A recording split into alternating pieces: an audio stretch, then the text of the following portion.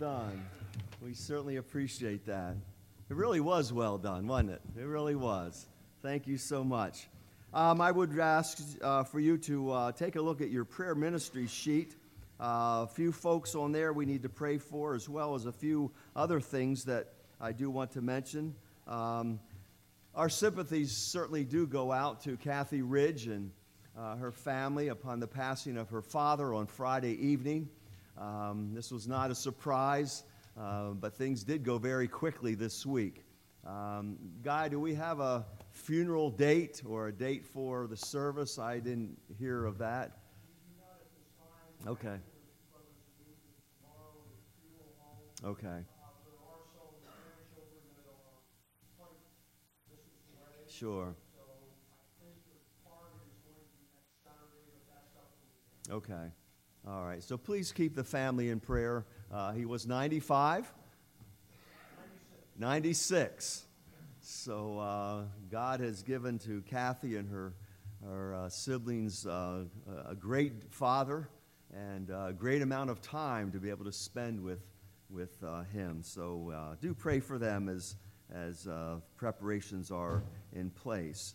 Keep Dave Bucher in prayer as well, as waiting on the results of the PET scan, and continue to pray for great wisdom and clarity of direction. They need to know that to make the right choice. And then I do want to mention Henry, and I can never pronounce the last name. John, where are you? Heberly. It's H-E-R. I always want to say Heberly, but Heberly. Henry Heberly. He's not here this morning, but not because he's not feeling well. They did take him to the hospital last Sunday, and he stayed there just for that day against the doctor's orders, who wanted to keep him overnight. I've been calling him, and I shouldn't call him even this name from the pulpit, but I won't call him the name. He is a bit of a stubborn man, though. And, he was supposed to stay overnight, but he decided not to. And they told him, no, you have to see a cardiologist this week. And I talked to him this week, and he said, me and cardiologists, we just don't get along. He said 5 times he's passed out like this in his life. 5 times. And 4 of them, 5 were in churches. I don't know what that means. But those of you who said it was too hot last week, it was not the heat. He just does this in churches. So anyway, he seems to be okay.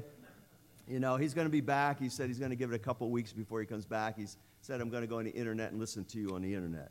So I said, okay, well, thank you, Henry. You go listen to me that way. But he'll be back. But do pray for him. I don't know that he knows why, he passes out. This is just what he does, and bounces back and goes for his 3-mile walk at Wildwood. So, interesting fellow, good fellow. So keep praying for everyone on the list. I would point out Gene Miller as well. We do need to pray for Gene. We just need to bring him before the Lord. So, Father, as we come before you this morning, we are thankful that we're able to do so, that this throne that we've spoken about already in Revelation chapters 4 and 5, this is a throne in which we come to find grace and mercy to help in times of need. And so, Father, as we look at our list, there are needs. Father, we certainly want to bring Gene before you. Father, one of the pillars of the church, one of the founding fathers of the church. Father, we're saddened each week when we don't see him here with his wife Marlene. Well, Lord, we commit them to you. We ask, Lord, that you would supply them with a double portion of your grace. Give Dave and Kim great wisdom. We pray that you would clearly give them the direction that they're looking for to make the right choice. Father, we pray for Henry, Lord. He's become a part of our church, and we're thankful for that. Lord, an interesting fellow, and Father, we're just thankful that you brought him our way. We pray for his health. We pray that, Father, you would continue to give him strength to be able to take his walks. We know he's very active, and we pray that, Lord, he would continue to be able to do the things that he enjoys doing. We pray that he would not have these passing out spells. Father, you would heal him of all of those things. We pray for Kathy. We certainly think of the death now that has taken place in this family of her father. We ask, Lord, that as preparations are made for the service, that you would work out all the details and give comfort, give grace. We pray that you would just surround them with your love and the peace that passes all understanding. Again, Father, we thank you that he knows, Mr. Schiffer knew you, and we know, Lord, as we've been speaking in the book of Revelation, that to be absent from this body is to be in your very presence. I pray that that hope might just saturate these loved ones who have been left behind. So, Father, now continue to use our time together. And as we look forward again to opening the Scriptures, Lord, I pray that your word might go forth with great power and clarity. We thank you for the truth, Lord, of your word, the truth of the Scriptures. For, Father, this is your word. These are your words to us today. Use the praise team to lift us once again into your mighty presence. In Jesus' name we pray. Amen. Would you stand with us as we continue to worship the Lord by singing, He Has Made Me Glad.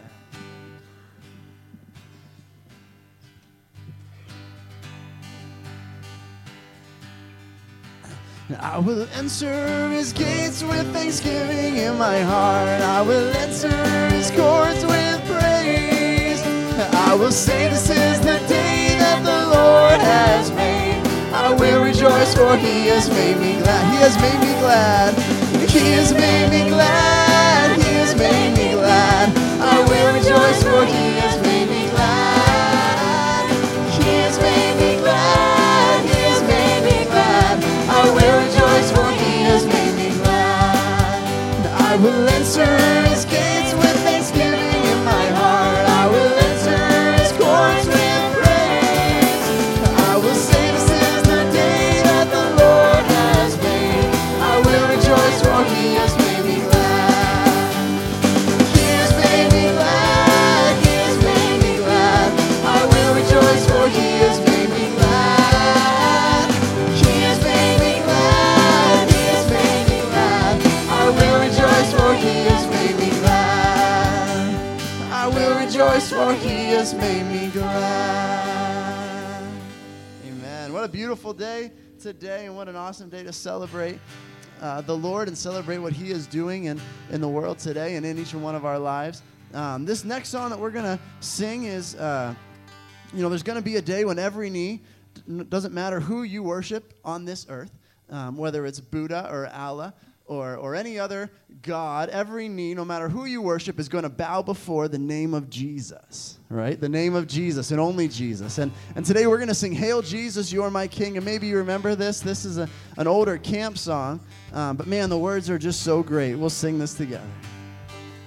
Hail Jesus, You're my King. Hail Jesus, You're my King. Your life frees me to sing. Your life frees me to sing. I will praise you all my days. I'll praise you all my days. You're perfect in all your ways. You're perfect in all your ways. Hail Jesus, You're my Lord. Hail Jesus, You're my Lord. I will obey your word. I will obey your word. I want to see your kingdom come. I want to see your kingdom come. Not my will, but yours be done. Not my will, but yours be done. Glory, glory to the Lamb. Glory, glory to the Lamb. Take me into the land. You take me unto the land. We will conquer in your name. We will conquer in your name. And proclaim that Jesus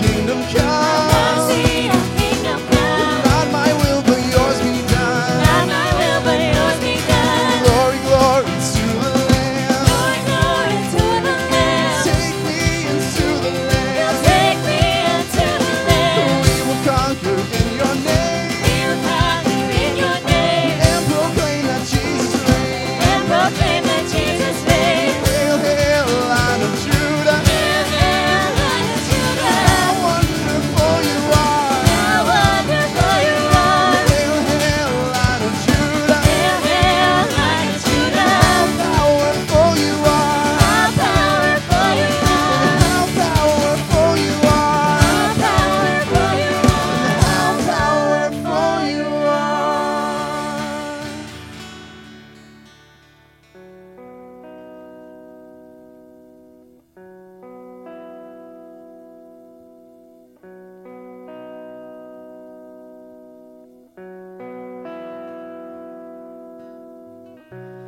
In this time of desperation,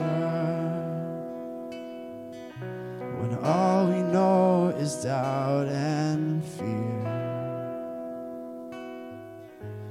there is only one foundation.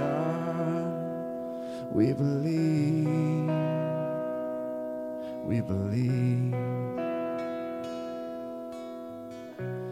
In this broken generation, when all is dark, you help us see. There is only one salvation. We believe, we believe. We believe in God the Father. We believe in Jesus Christ. We believe in the Holy Spirit, and He's given us new life. We believe in the crucifixion. We believe that He conquered death. We believe in the resurrection, and He's coming back again. We believe.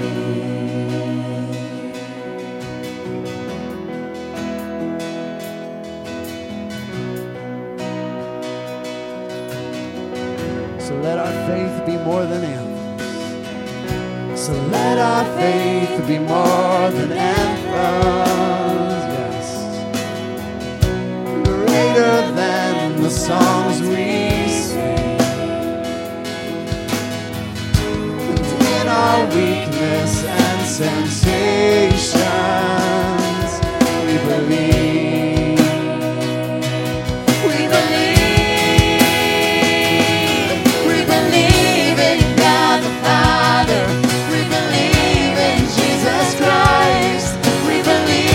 The Holy Spirit, and He's given us new life.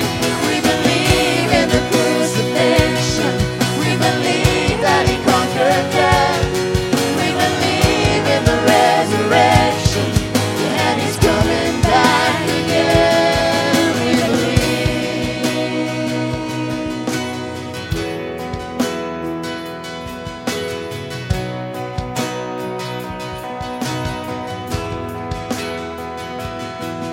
the lost be found and the dead be raised in the here and now. Let love invade, let the church live loud. Our God will say, we believe, we believe. And the gates of hell will not prevail, for the power of God is torn the veil. Now we know your love will never fail. We believe, we believe. Let the lost be found and the dead be raised in the here and now. Let love invade, let the church live loud. Our God will say, we believe, we believe. And the gates of hell will not prevail, for the power of God has torn the veil. Now we know your love will never fail. We believe, we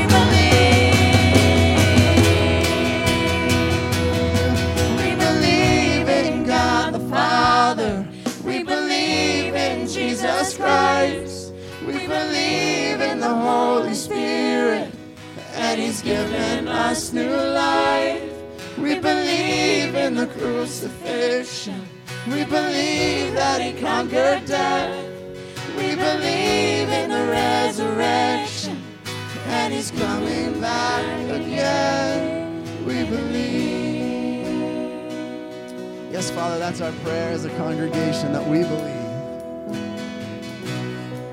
Father, let us be an example, Father, to this community as we believe. In Jesus' name, amen. Would you take a moment to turn around and greet those around you, give someone a hug, and tell them that you're glad to see them this morning at Word of Life Chapel.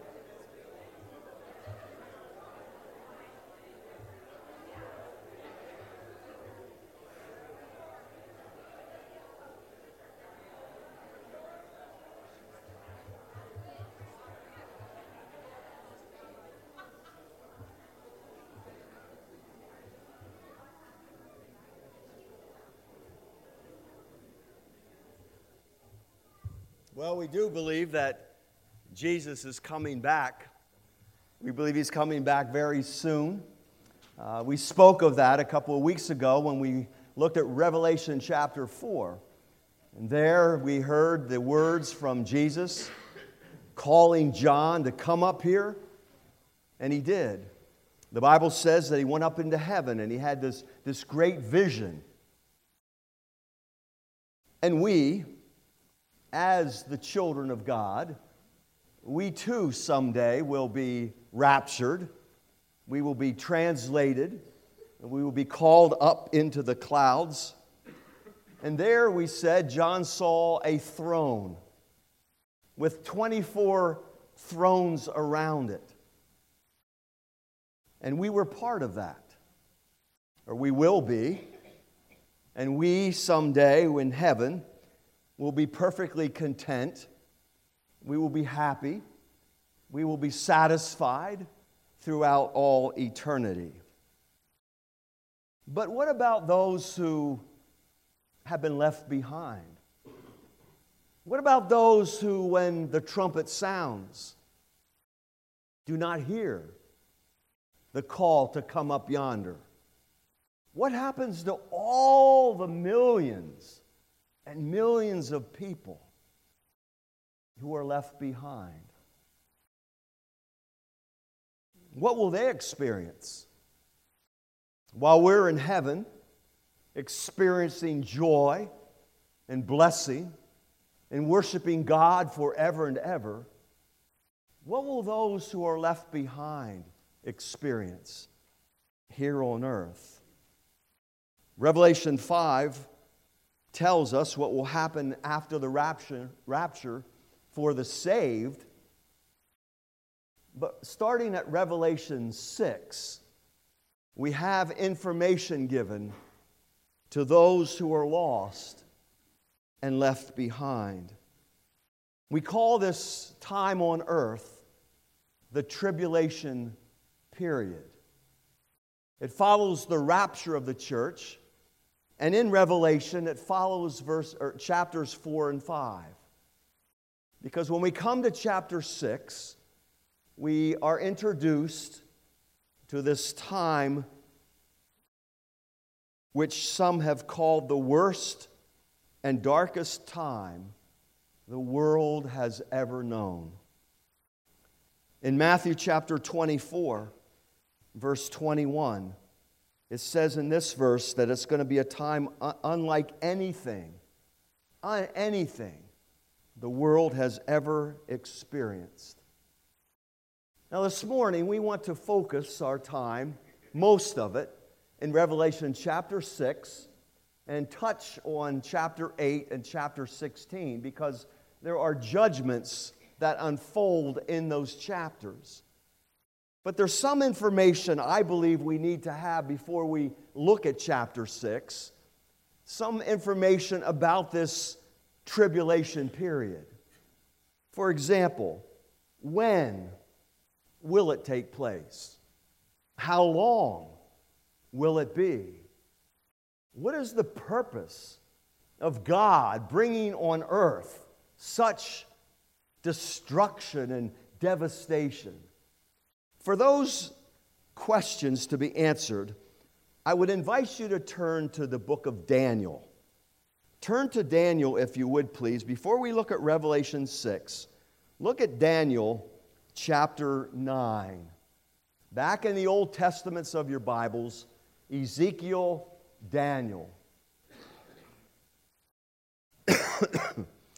Now, Daniel was one of those young fellows who, when the Babylonians, under the leadership of Nebuchadnezzar, came sweeping into Jerusalem, destroying the temple and the walls in the city, Daniel was one of those who was taken captive into Babylonia, along with many others, moms and dads and brothers and sisters, children.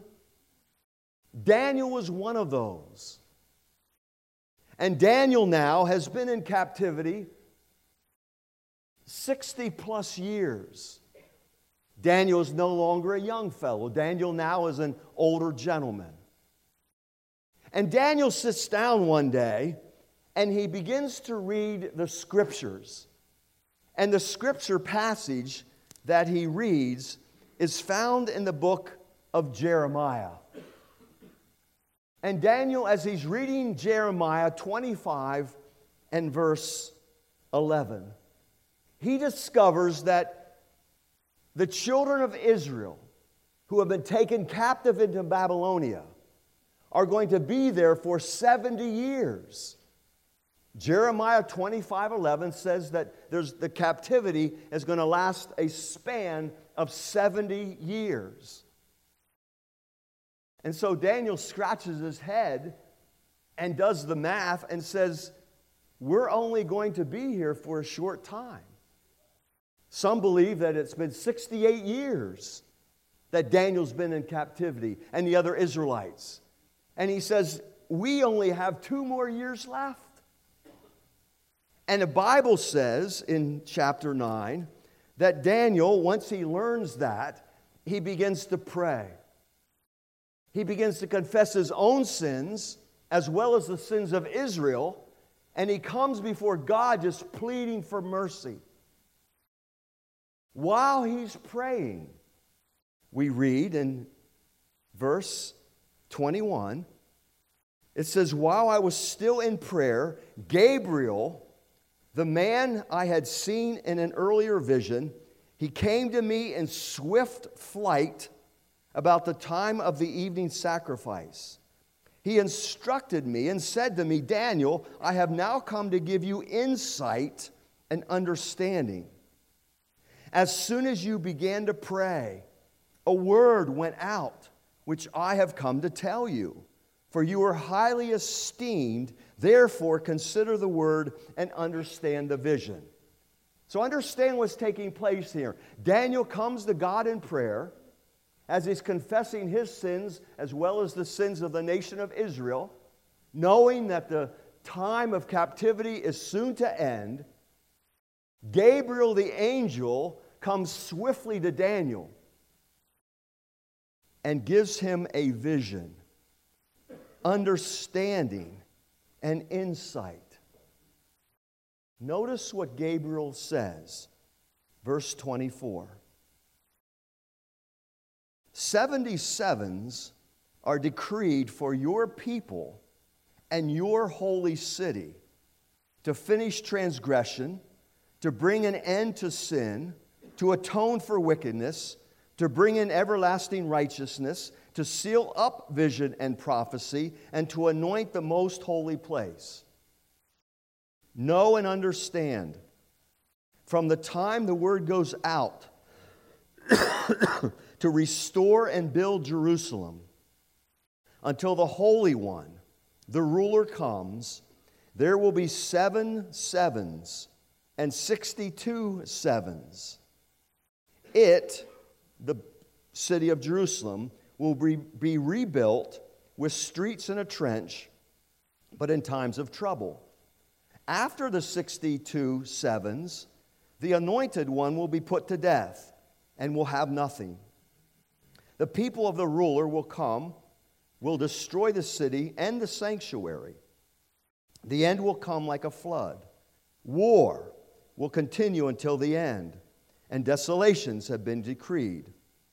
He will confirm a covenant with many for 1 7.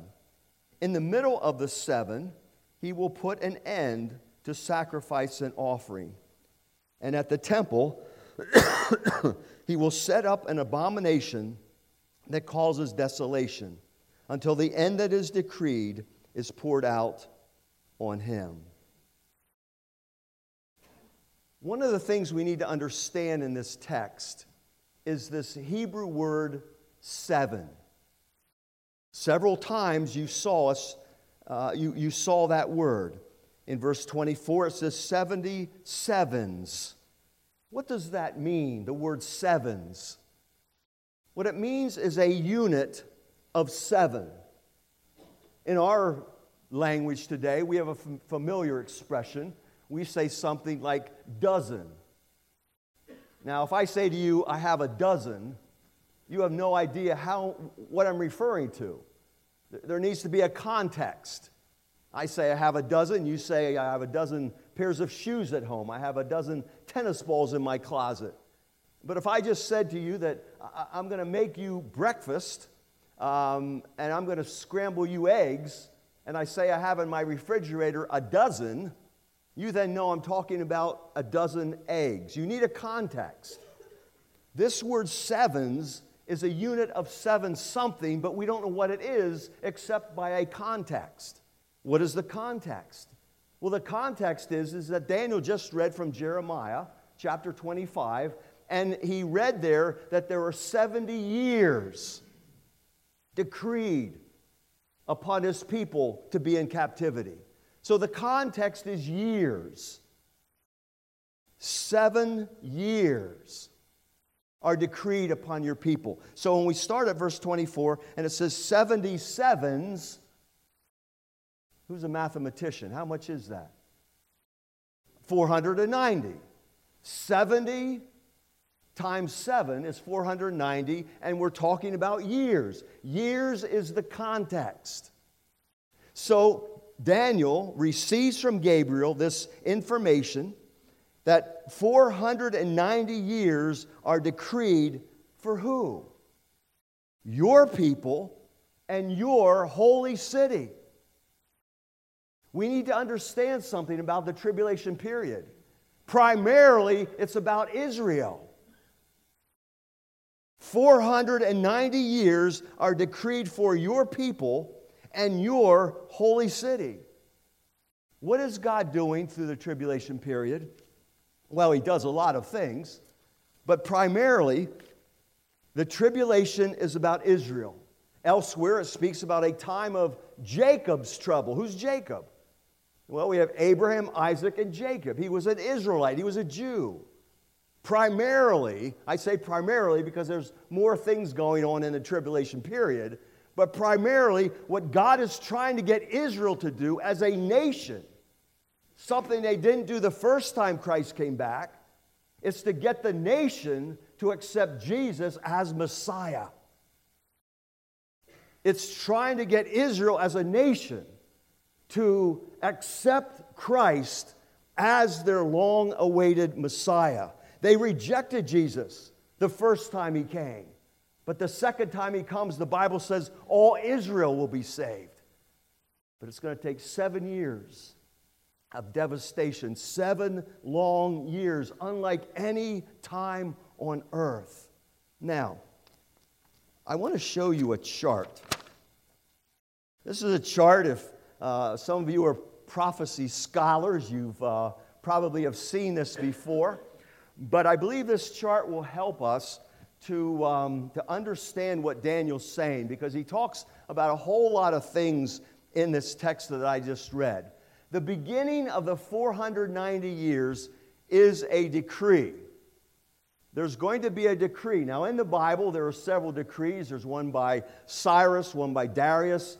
But most believe, I believe, the one by Artaxerxes is the decree that begins the 490 years. These 490 years begin when the decree is made that the Israelites can come back from captivity, go back into their city, Jerusalem, and rebuild it and restore it. So, 490 years begin with this decree, 445 BC. Now it says here that there are going to be, when you see the word weeks, by the way, just replace that with sevens. The old King James, well, I shouldn't say old King James, some of you have the King James Version, but in your King James Version, it uses the word weeks instead of sevens. But it's really not weeks, because remember, we need a context. We're not talking about weeks, we're talking about years. So 7 sevens, again, mathematicians, 7 times 7 is 49 years. So if you read back over that, it says that after 49 years, Jerusalem will be rebuilt. Then we start another 434 years, and after those years, it says Messiah will be cut off. The anointed one will be put to death. Who's the Messiah? Jesus. In 33 AD, Jesus died. So, we start the decree, we start the 490 years right here. We have 483 years from the time the 490 years begin until Messiah is cut off. 483 years, which leaves how many years left? 7. We have 7 years that have not yet been fulfilled, not yet accounted for. We now are living in what we call the church age. We've been living in this age for 2,000 plus years, and we know that at the end of the church age, we are going to be raptured right here. There's a day coming when Christ will come in the air, and we will be caught up to be with Him in the air. And then we believe that the 7 years that have not been fulfilled back here will now start. And this is that period we call the tribulation. Now, if you notice at the end of chapter 9, it does speak about, in verse 27, He will confirm a covenant. That we believe is the Antichrist. The Antichrist, at the very beginning of these 7 years of tribulation, the Antichrist makes a covenant with Israel, a peace covenant. But it says that in the middle of the 7, in other words, in the middle of these 7 years, he will set up an abomination that causes desolation. So halfway through this tribulation period, he breaks the covenant and all hell breaks loose on earth. Now, I know that's a lot to swallow, but I think it's awfully important that we understand a few things. Number one, the tribulation period lasts 7 years, and that we get from the chart. You know, there's still 7 years left. And by the way, notice what it says here in verse 24. And I want to use Rennie Showers. When he was here the last time, I bought his book on Daniel, his commentary, because notice what it says: 77s are decreed for your people and your city, right? 490 years to finish transgression, to put an end to sin. Now, these haven't been fulfilled. These have not been fulfilled. To atone for wickedness, to bring in everlasting righteousness. That hasn't happened yet. To seal up vision and prophecy. To anoint the most holy place. I want you to notice what Rennie says regarding these 6 things that have to be accomplished and will be accomplished when the 490 years have been fulfilled. Remember, 483 have been fulfilled. There's still one left. There's 7 years left, yet future. To finish transgressions, he says this: the word translated to transgression has the root meaning to rebel. Gabriel was saying that Israel would stop its rebellion against God, would not stop its rebellion against God until the 490 years will have run its course. Israel has not stopped rebelling against God. They still are rebelling against God. They still have not accepted Jesus as Messiah. To make an end of sin. He says this refers to actual sins that they commit in daily life. These 490 years would run their course before Israel would end its daily sins. By the way, at the end of the tribulation period, what begins? The millennium, right? They go into God's kingdom begins. To make atonement for iniquity. Jesus Christ atoned for Israel's perverse sins when he died on the cross. But that atonement will not actually be applied to the nation of Israel until the nation personally appropriates it by accepting Jesus as her Messiah and Savior. To bring in everlasting righteousness when Israel repents and believes in Jesus Christ at the second coming, it will never rebel again against God again. So when Jesus comes back after the tribulation, not when he comes back for us before the tribulation in the rapture, but Jesus is coming back again at the end of the tribulation period, and at that point then, Israel repents as a nation, believes in Jesus, and will never rebel again against God. To seal up vision and prophecy. Revelation that has come through vision and prophecy no longer has to be of a concern to people once the revelation has all been fulfilled. And then finally, to anoint the most holy place. He says a literal translation of this phrase is to anoint a holy of holies. Messiah will come in his second coming at the end of the 490 years. The temple complex in Jerusalem will be anointed in consecration for God's service. So these 6 things have to be accomplished in order for the 490 years to be complete. These have not been fulfilled as yet. Therefore, we say the 7 years are still future. And we call those 7 years the tribulation period. I know that's a lot of information, and I'm going to give a quiz now. No, we're not going to quiz you. But I think this helps us understand a few things about the tribulation period. When? It's still future. How long? It's 7 years. Its primary purpose is to give Israel an opportunity for the peace that she missed the first time that Jesus was here, when he came riding in on that donkey. and offered himself as Messiah to the nation. And when they rejected the Messiah, Israel to this day has been troubled and goes through trials and tribulations. That will not end, folks. That will not end. We can pray for the peace of Israel, but that will not end until the end of the tribulation period when they go into the millennial period.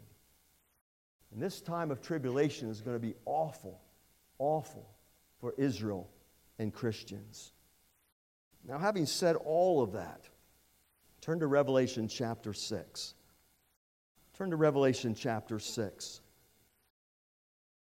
In Revelation 6 through chapter 18, we have a description of the tribulation period. Most of the book of Revelation deals with a time in which we as Christians will not face.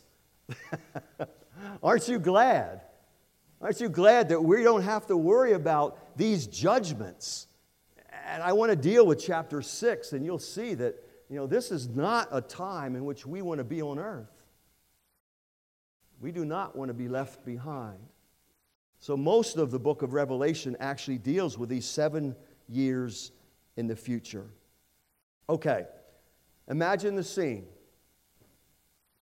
Rapture takes place. Lord willing, this entire congregation disappears. We all disappear. We all, in an instant, in a moment, we're caught up to be with the Lord in the air. But if we're not in church, suppose you're driving on vacation. You're driving down the interstate. All of a sudden, you disappear. Can you imagine the accidents on highways? Can you imagine airplanes driven by Christians? Well, I guess you don't drive airplanes. What do you do with it?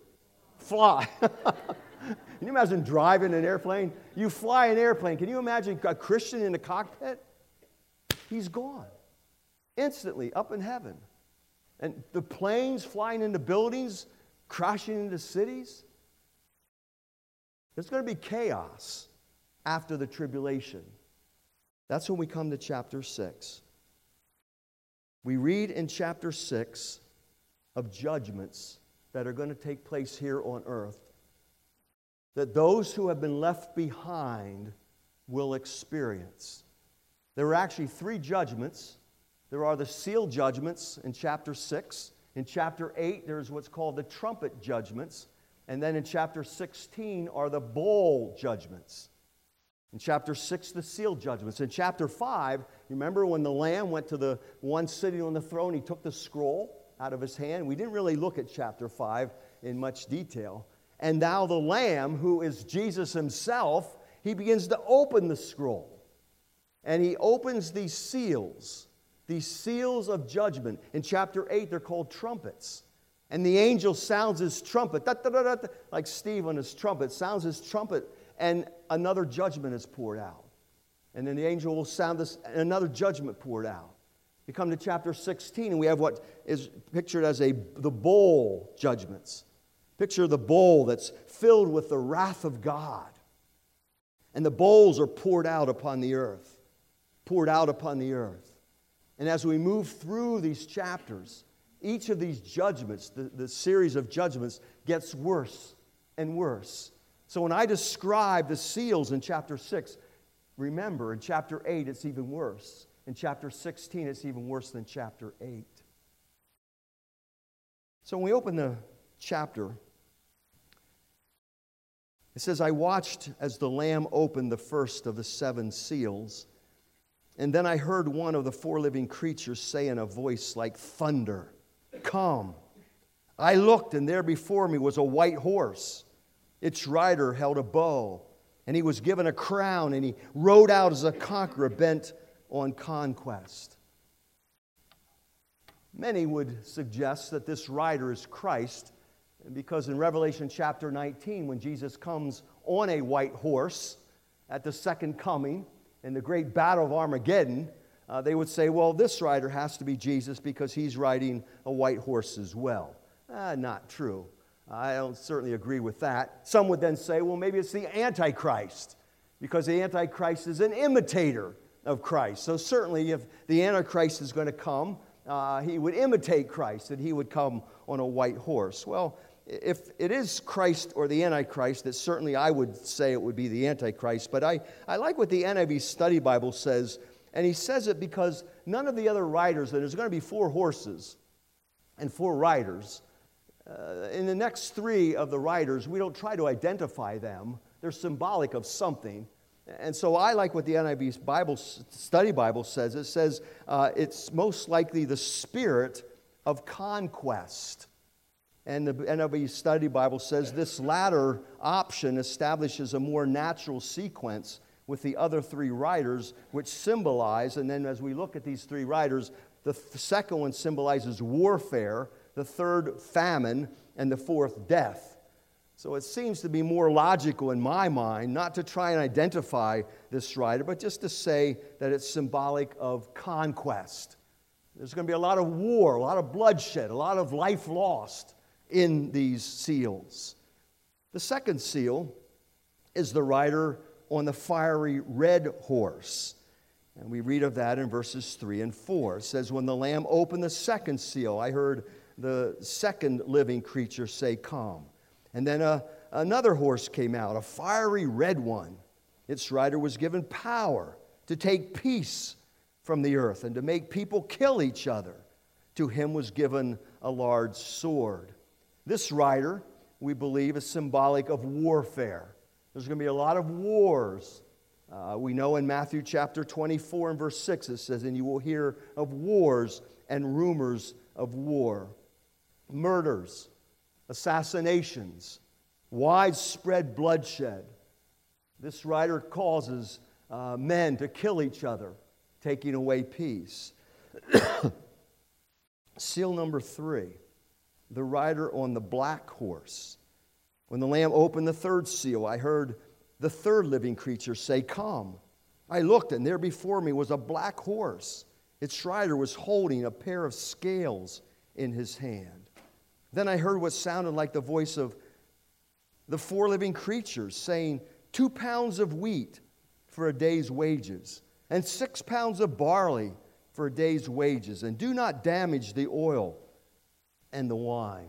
This rider is holding a scales. A scale is a balance scale that's used for measuring.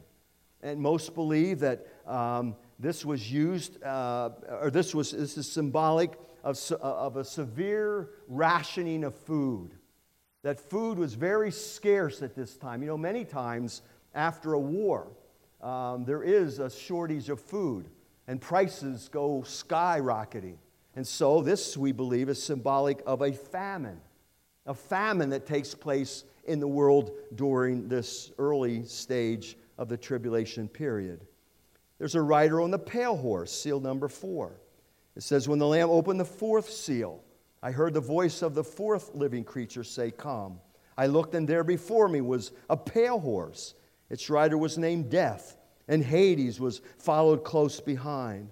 They were given power over 1/4 of the earth to kill by sword, famine, and plague, and by the wild beasts of the earth. This rider on the pale horse is actually named for us Death. It symbolizes death. Because at this time, when this seal is opened, 1/4 of the world's population dies. This is the greatest destruction on human life ever. Even going back to the days of Noah, you know, when the whole world was wiped out. The population was such back then, and will be when this day happens, that there'll be more killed during this time than there were even during the days of Noah. We don't know how this happens. Germ warfare, weapons of mass destruction, nuclear fallout. You know, can you just imagine all these sources of destruction now being unleashed? Matthew 24:8 says, and all these are the beginning of sorrows. Now remember, this is just the beginning of the tribulation period. Just the beginning. We have chapter 8 with the trumpet judgments. We have chapter 16 with the bowl judgments that each get continually worse and worse and worse. Seal number 5 are the martyred tribulation saints. I won't take the time to read in verses 9 through 11, but you know there is going to be a revival during this day. In chapter 7, the chapter that follows chapter 6, we read about 144 who are sealed from the nation of Israel. We read in chapter 7 and verse 9 of a great multitude that no one can count from every nation and tribe and people and language who will come to Christ during this time. Here's the problem, however. Most likely, if you decide to choose Jesus as your Savior during this day, you will be martyred. You will probably die. And that's the picture in seal number 5. The martyred tribulation saints who are under the altar. You go back into the Old Testament, and when a sacrifice was made on the altar, they took the blood and they poured it out under the altar. That's a picture of these tribulation saints. The death. You know, people during this day are going to hate Christians more than they ever have hated Christians. You know, we read in 2 Thessalonians chapter 2 and verse 7 that there will be a restrainer that's going to be removed. And I believe that's the Holy Spirit. Now, you can't take the Holy Spirit off the earth. The Holy Spirit, being the third person of the Trinity, certainly is omnipresent. But we as Christians who have the Holy Spirit dwelling in us, we are taken out of this world, right? We now are in heaven, and there's some sense in which the Holy Spirit, who is restraining evil today, will not restrain it in this day. Can you imagine no restraints on evil? Can you imagine the heart of man being evil continually, as we read back in Noah? With the weapons and the instruments they have today, the destruction that is able to that will take place. And they're martyred, it says, because of the Word of God and their testimony. Christians are going to be hated and treated in unprecedented ways. The sixth seal is catastrophe on earth, chapter 6, verses 12 through 17. It speaks of a great earthquake. I just saw on the internet, I was going through the different news things there, and it said there's a 99% chance of a magnitude 5 earthquake taking place in L.A. within 3 years. I can imagine that kind of destruction. But here it says in this sixth seal, there's going to be a great earthquake. And I believe this is God's direct intervention into human life. You see, up to this point, it was mankind, his evil heart, that caused the destruction. It's man that caused war. It's man that caused death. It's man that... But now, God, He directly intervenes into the life of mankind.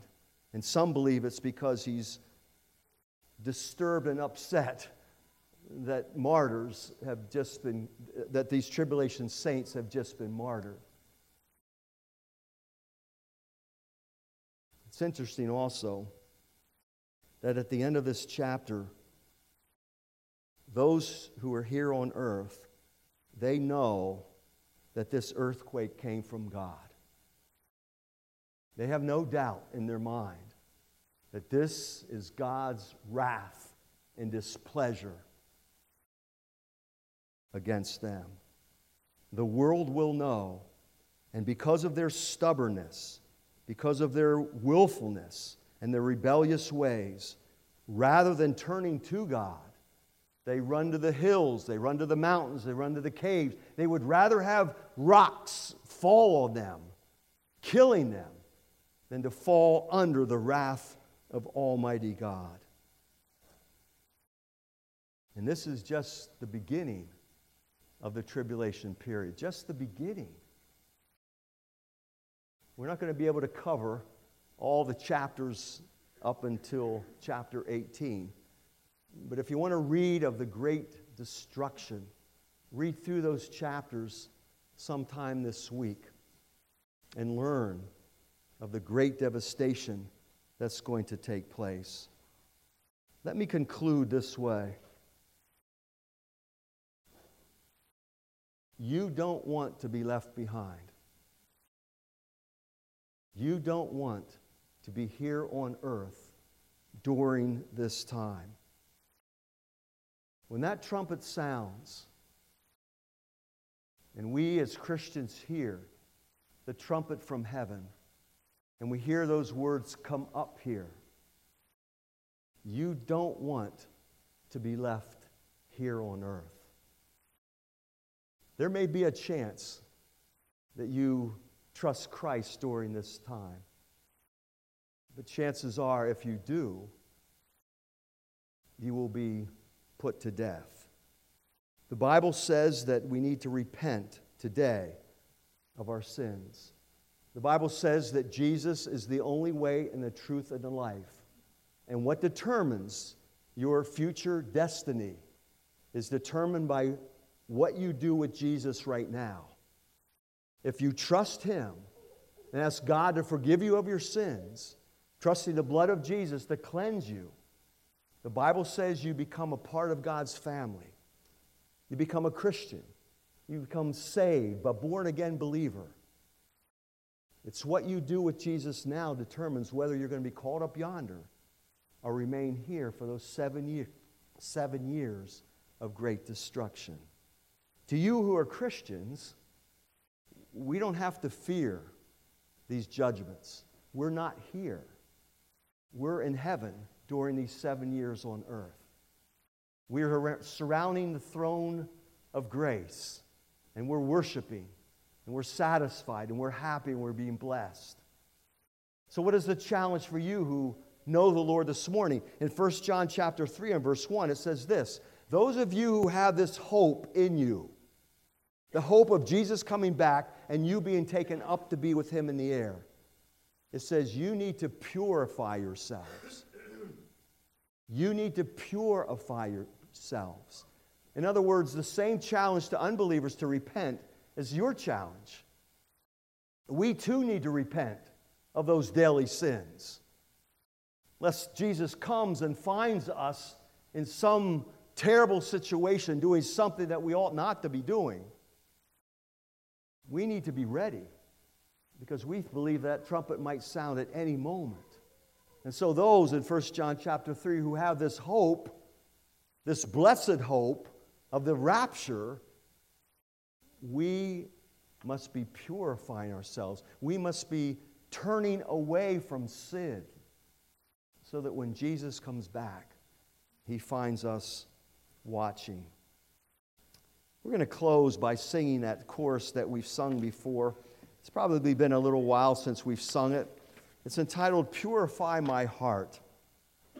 Touch me with your cleansing fire. Take me to the cross. Your holiness is my desire. Breathe your life in me and kindle a love that flows from your throne. Oh, purify my heart. Purify my heart. We who have this hope in us, we need to purify ourselves. If you're here this morning and you're just not sure, you say to yourself, I don't know. You've talked about asking Jesus to come into my life, about the forgiveness of sins, but I have some questions. I don't want to be here. I know that. I don't want to be here for this 7 years of tribulation, but I don't quite have that great assurance that, when the trumpet sounds, I'm going to be called up yonder. If you don't have that assurance, would you say something to me as you leave or call me this week? I would really love to just sit down with you and just look at the Scriptures and show you how that you can be assured that you're not going to be left behind. Listen, you don't want to be left behind. I know, there are some evangelists who use the scare tactic, to get people in heaven. I don't know how much scarier it gets than this. And I'm not really a scare tactic kind of person, but it doesn't get much scarier than Revelation 6. And that's just the beginning. Let's stand together. Let's stand and let's sing, Purify my heart. Touch me with your cleansing fire.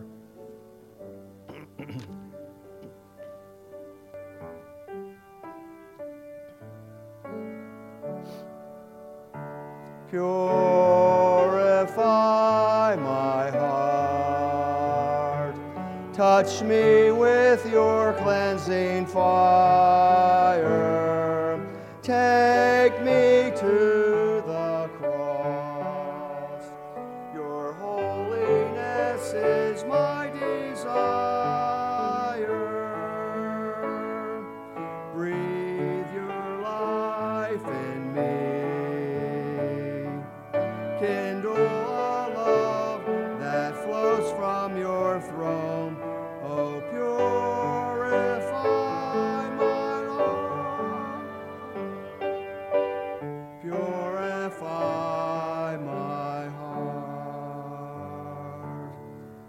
pray that your Spirit this morning, the Spirit who convicts of sin, the Spirit who draws to Jesus, would continue to work in the hearts of all of us this day. And Father, if there is one who just is not sure whether or not they're going to hear that trumpet sound, that, Father, they might make sure today. Help them not to go another day without the assurance of knowing that when Jesus comes, they're going to be with him. So we thank you, Lord, for your scriptures. We thank you for your word, the power of it. Continue to use your word in every way, I pray in Jesus' name. Amen.